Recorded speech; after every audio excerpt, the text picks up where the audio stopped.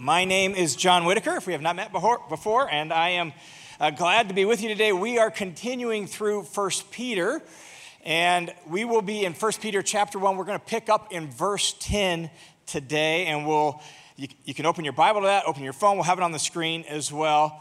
But just to get us started, almost 30 years ago, I remember when I became a professor at Boise Bible College.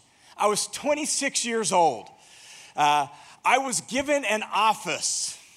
There was a desk and an office chair. There was even a file cabinet in there. There was a college, issued computer sitting on the desk. And there was a nameplate on the door that said, Mr. Whitaker. There I am. I am a college professor. Now, being a college professor, in a certain sense feels like, man, all those years of going to school have paid off. In a certain sense, you feel like you've arrived, right? College professor, man, 8 years of college, whatever it was. And here's the thing. When you become a college professor, there are things you have to do. Like all of a sudden it was like, wait a second, I got 5 classes I have to prepare for? There's lectures I have to write? You mean I got to show up early in the morning because I got to go to class and teach those students? Wait, there's faculty meetings? I mean, who likes meetings? Faculty meetings every week? You mean I got to be on a faculty committee? Really? Oh, I got to do academic advising? Really? I don't want to mess around with helping students figure out their schedule. They should just figure out themselves, right? What? I got to grade papers? Like, if I give homework, I actually have to do something with it? I have to grade it? Tom, right? Like, grading papers?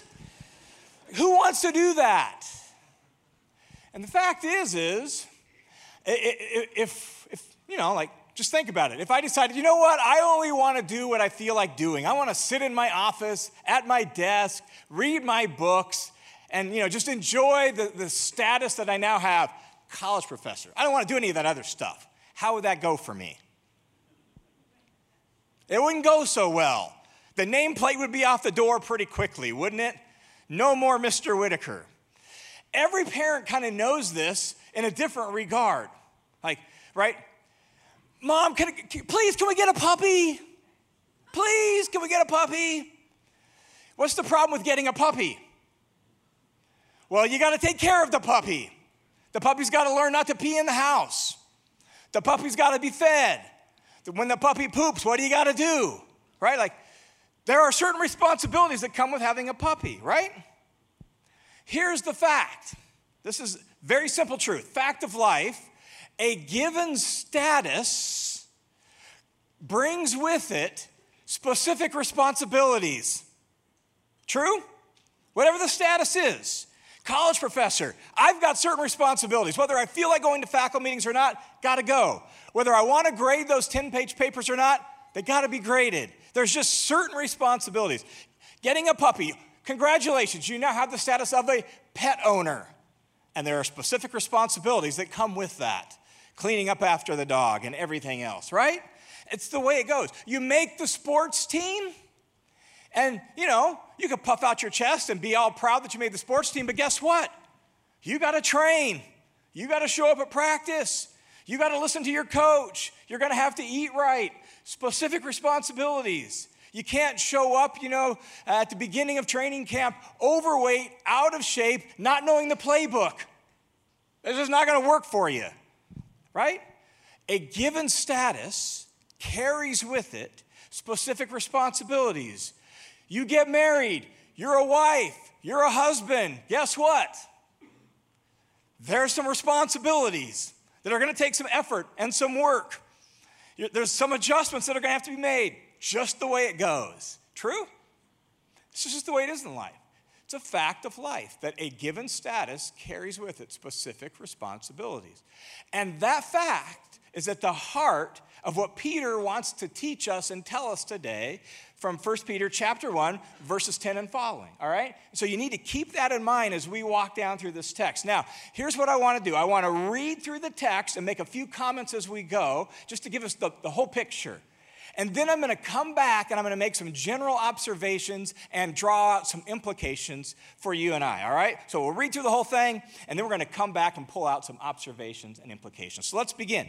1 Peter chapter 1, picking up in verse 10, Peter writes this to us. He says, now as to this salvation, because Peter has just described in the preceding couple of verses how God has given us this incredible salvation and how it's on layaway for us, reserved for us in heaven. So as to this salvation, Peter says, the prophets, meaning the Old Testament prophets who prophesied of the grace that would come later, that would come to us, they made careful searches and inquiries. Peter is telling us that these Old Testament prophets, as God gave them their messages, were trying to figure out, wait a second, what's going on? What is this about? What does this refer to? And so he says they made careful searches and inquiries into this, seeking to know what person or what time the Spirit of Christ within them was indicating as he predicted the sufferings of Christ and the glories to follow. So they're trying to figure out,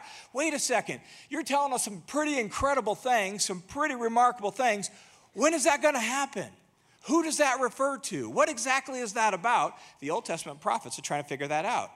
And he says in verse 12, it was revealed to them that they were not serving themselves, but you all, in these things which now have been announced to you through those who preach the gospel to you by the Holy Spirit sent from heaven. In Peter's original context, he means those who started the churches that he's writing to. In our context, it would be those who shared the gospel with you. And those Old Testament prophets, God made it clear to them that their words were not for their day and age, not for their time period, but for a future time period, for us who have heard of the Messiah and of Jesus. And then he says this, that it was revealed to them that they were serving not themselves, but us. And then he describes the very last phrase of verse 12, these things which angels long to look. The point of those first couple verses there is this, that you have been given an incredibly great salvation, so great that the prophets long to try to figure out what it was about, and angels long to look into it and just say, wow, that is incredible. That is amazing. And then Peter goes on and says, therefore, based on this great salvation, therefore, prepare your minds for action. Keep sober in spirit. Set your hope completely on the grace to be brought to you at the revelation of Jesus Christ. When Jesus returns, he's going to bring overwhelming and abundant grace to those who know him and are in him. So set your hope completely on that. As obedient children, don't be conformed to the former lusts which were yours in your ignorance, the way you used to live and those lusts that used to drive you in your former life before you met Christ. As obedient children, don't be conformed to those lusts, but, verse 15, like the Holy One who called you, be holy yourselves in all your behavior. For it is written, be holy as I am holy. And if you address as Father, the one who impartially judges according to each person's work, conduct yourselves in fear during the time of your stay on earth, which really isn't your stay on earth. It means the time of your sojourn, the time of your pilgrimage. Like, there's going to be a new heavens and a new earth. We'll be on earth forever, right? It'll just be a brand new earth. But right now, the earth is broken and fallen, doesn't work right. So during this time where we live as misfits, conduct yourself with fear. Why should you do that? Well, look at verse 18. Knowing that you were redeemed, not with perishable things like silver or gold from your feudal way of life, inherited from your forefathers, but with the precious blood as of a lamb, unblemished and spotless, the blood of Christ. For he was foreknown before the foundation of the world, but he has appeared in these last times for the sake of you. God knew all along that he was going to have to send Jesus, but he's appeared in these last times for the sake of you, who, through him, are believers in God, who raised him from the dead and gave him glory, so that your faith and your hope are in God. Now, that's the whole text we want to look at this morning. And what I want you to just notice right out of the get-go is how the text begins and how the text ends. The first few verses, that stuff about the prophets and angels longing to look, that's about how great this salvation that we have been given is, right? It's so great that the prophets that first talked about, we're trying to figure out, what is this about? What are we talking about here? And it was made clear that it wasn't about their time period, your time period. It's so great that angels long to look into it. This salvation is incredibly great. That's the first little bit. And then notice how it ends, those final verses in verses 18 through 21, how it's about the redemption that we have in Jesus. And how great is that redemption that we have in Jesus? Well, you weren't redeemed with just, dollar bills and money, right? You were redeemed with the precious blood of the Messiah. That's how great our redemption is. That's how great our salvation is. And so this passage begins and it ends with verses about our salvation and our redemption. We have been given this incredibly beautiful, precious, great salvation. And then what Peter does is in the middle, he says, so in view of that, live a certain way. Since you've been saved, there is an appropriate way to live. What is that appropriate way to live? And what Peter does in the middle of this passage is he gives 3 specific verbs that call us to action. 3 calls to action that describe how we should live since we're now saved. This is what he says. The first one, look at, is in verse 13 where he says, fix your minds. Fix your hope. And preparing your minds for actions. Being sober. Fix your hope. The first thing that Peter talks about here, the first call to action, is our hope. What do we hope in? What is our hope placed in? And the reality is, human beings are hope-seeking creatures. In fact, even secular psychologists for decades have pointed out that without hope, humans can't survive. When they lose hope, they give up, they quit, life over. That we are hope-seeking beings. That's part of what it means to be human. But the fact is, what we hope in radically shapes how we live. That's just true. What you or what I hope in is going to alter where we invest our time, where we invest our energy, and how we live. So if, say, we hope in, if our hope for a good life is based on, say, our appearance, right? If it's based on our appearance, then we're going to work really hard to maintain our appearance. We're going to pay really close attention to our clothes, to our hair, to our physical features. We may pay extra money for certain surgeries when our appearance starts to go south, right? It's just going to happen. All of a sudden then when our appearance does start to go south for whatever reason and things start to, wrinkle up or sag or, balloon out or whatever happens to our appearance, what's going to happen is, if our hope is in that, is a certain level of disappointment and demoralization, right? Or what if it's your physical capability? What if you were, in your younger years, you're an incredible athlete. You got all sorts of physical abilities, and you fix your hope on that. And then all of a sudden, that's taken away. What happens, right? What we hope in radically affects how we live, where we invest our time, where we invest our energy, what brings us disappointment, what brings us joy. All of that is directly connected to what we hope in to bring us a good life. Notice what Peter says in verse 13.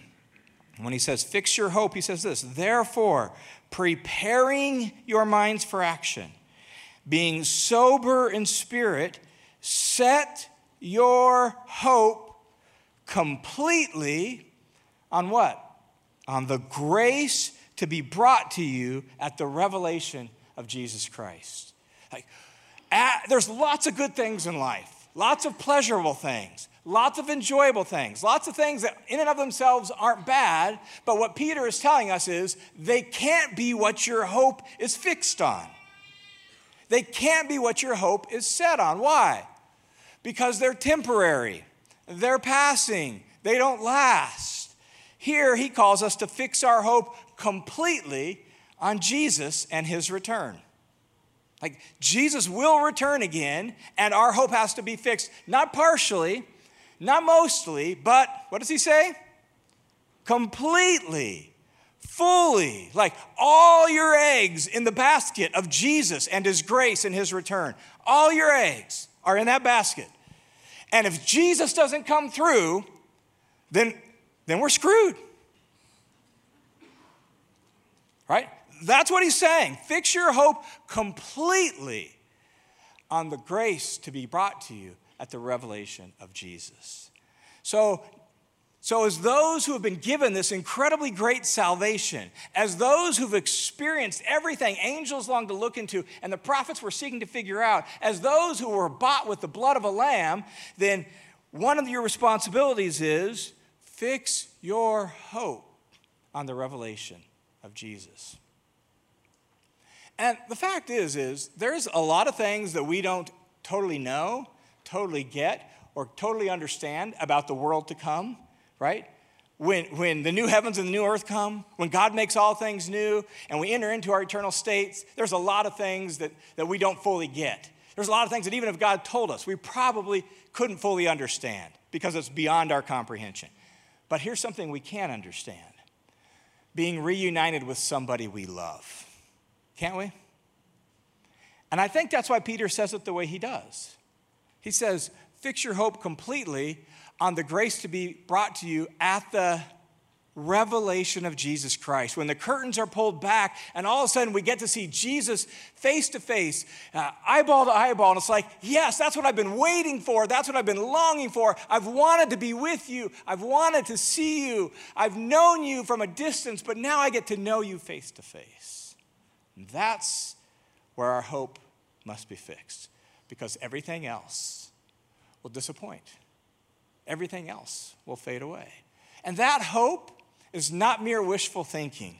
It's not just like, well, sure hope it turns out right. As Ulrich pointed out last week, this is a living hope. Why? Because Jesus rose from the dead. It's a living hope.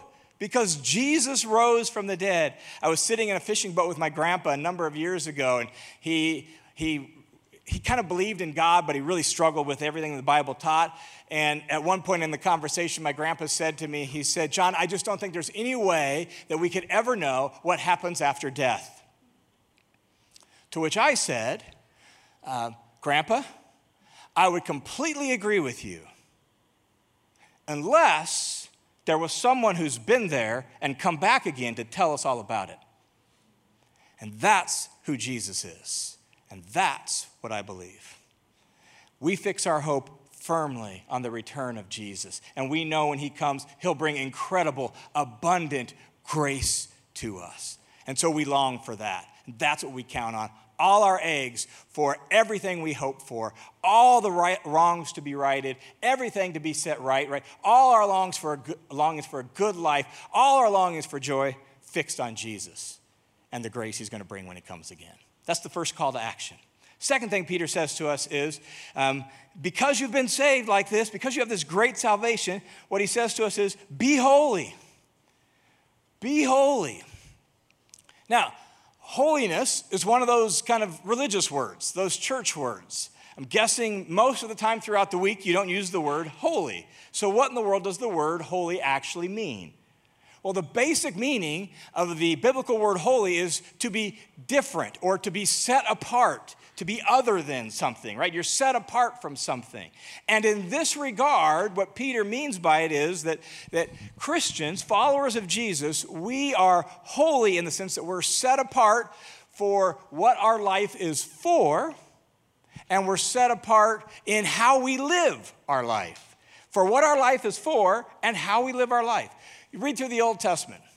You're reading, say, the book of Exodus. And in the book of Exodus, you come to instructions for the tabernacle, or in other places, you come to descriptions of the temple. And all of a sudden, you have maybe a description of an incense pan that's going to be used in the temple. And it says, this incense pan is holy. And you're like, what? How can a pan be holy? Or it talks about tongs. And it'll say, these tongs are holy. How can tongs be holy? Well, they're holy in what they are for. They are set apart to be used in the worship of Yahweh for God's purposes. And that's part of being holy. Your life, my life, our life, if we're followers of Jesus, our life is for Jesus. It's for his honor. It's for his glory. Part of what it means to be holy is to be set apart in what your life is for. We don't get to live for ourselves. We don't get to live for our own preferences. We don't get to live for our own goals, our own aims, our own ambitions. Our life exists for Jesus and his honor and his purposes and his worship and his glory. Your life is holy because of what it's for. And your life is holy because of how you live it. When it says be holy, what Peter is talking about is how we live it. Since our life is for him, we have to live differently. And that's at its root what it means to be holy. We're different. We're different than the way we used to live. We're different than the world around us. Individually, we're different. Corporately, we're different. Like churches should treat their employees differently than the way the world treats them. Why? Because we're holy. Right? Christian bosses who own companies should treat their employees differently. Why? Because they're holy. Like, notice Peter, look what it says when he talks about being holy, verses 15 and 16. But like the Holy One who called you, be holy yourselves. And look at this next phrase. In, what does he say? In all your behavior. Or you could, that word behavior is actually a really important word for 1 Peter. You could translate it conduct, your manner of life, your whole manner of life, not just individual actions, not just religious behavior, not just showing up to church like, this is fine and all, what we're doing here this morning, but this isn't where most of your life happens. Most of your life happens, not here, in this room or in this building. Be holy in all your behavior, in all your relationships with your neighbors and with your coworkers and with your spouse and with your kids, right? Be holy in all your behavior, like your whole manner of life, not just your religious life, not just your spiritual life, your whole life must be holy, must be different from the values and the ambitions and the aims that used to maybe characterize you and that characterizes the world around us that doesn't know God. We're supposed to be different, holy. Be holy in everything we do, our whole manner of life. And look what he says in verse 16. He says, because it's written, you shall be holy, for I am holy. Peter grounds this in the character of God with a quote from the book of Leviticus. And this is really at the heart of the book of Leviticus is holiness for the Israelites. What's going to make them distinct and different from the culture around them? Well, their manner of life, their whole way of life is going to be different, unique. It's going to be holy. And so he says, be holy as I am holy, says the Lord. Our holiness is based on the character of God. So when we say we're going to be different, it means we're going to become like God. And here's the thing. You, as a human being, are made in whose image? You're made in God's image, which means you're made to function the way God functions, which means as you become holy, what's happening? You're becoming more who you were created to be. Like, holiness is not opposed to your humanness. Holiness isn't forcing you to be something different than, you were created to be. Holiness is actually helping you embody and live out who you were created to be. In fact, you could say it like this. You could say, the more holy we are, the more human we are. The more holy you are, the more human you are.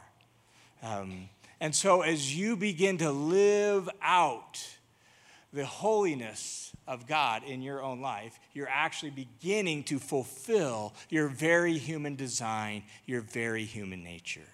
Because the more holy you are, the more human you are. In fact, unholiness is inhumanness. Unholy people are more animal-like and less human-like. Holiness is more human because you're created to image the very character of God. So Peter calls us, based on the salvation we've been given, to be holy. And then the third call to action is this. He says, conduct yourself in fear. Conduct yourself in fear. The way he puts it, verse 17 is like this. He says, if you address as Father the one who impartially judges according to each person's work. And when he says it like that, he puts an if at the beginning, but it's an if that means, and you do. If you address as Father, and you do. You do. The one who judges according to each person's work impartially, conduct yourself in fear during the time of your pilgrimage, during the time of your sojourn in this fallen world. I've been chewing on that particular phrase out of this passage more than the other two all week. Conduct yourself in fear. And you know what that reminds us? That being saved is serious business. Being saved is serious business. It's not something, just kind of fun, something to be entered into casually, right? It's not just something that's kind of nice and, oh yeah, I got my ticket to heaven and someday I'll go there, but in the meantime, I'm going to do whatever I want. Being saved is serious business. And in our culture, it's so easy for us to fixate on trivial things, isn't it? Let me put a quote up on the screen. This is actually from a book, a 40-year-old book that was saying it then. I think it's even more true now. The book is entitled Trivializing America. It's easier to think loosely about unimportant matters.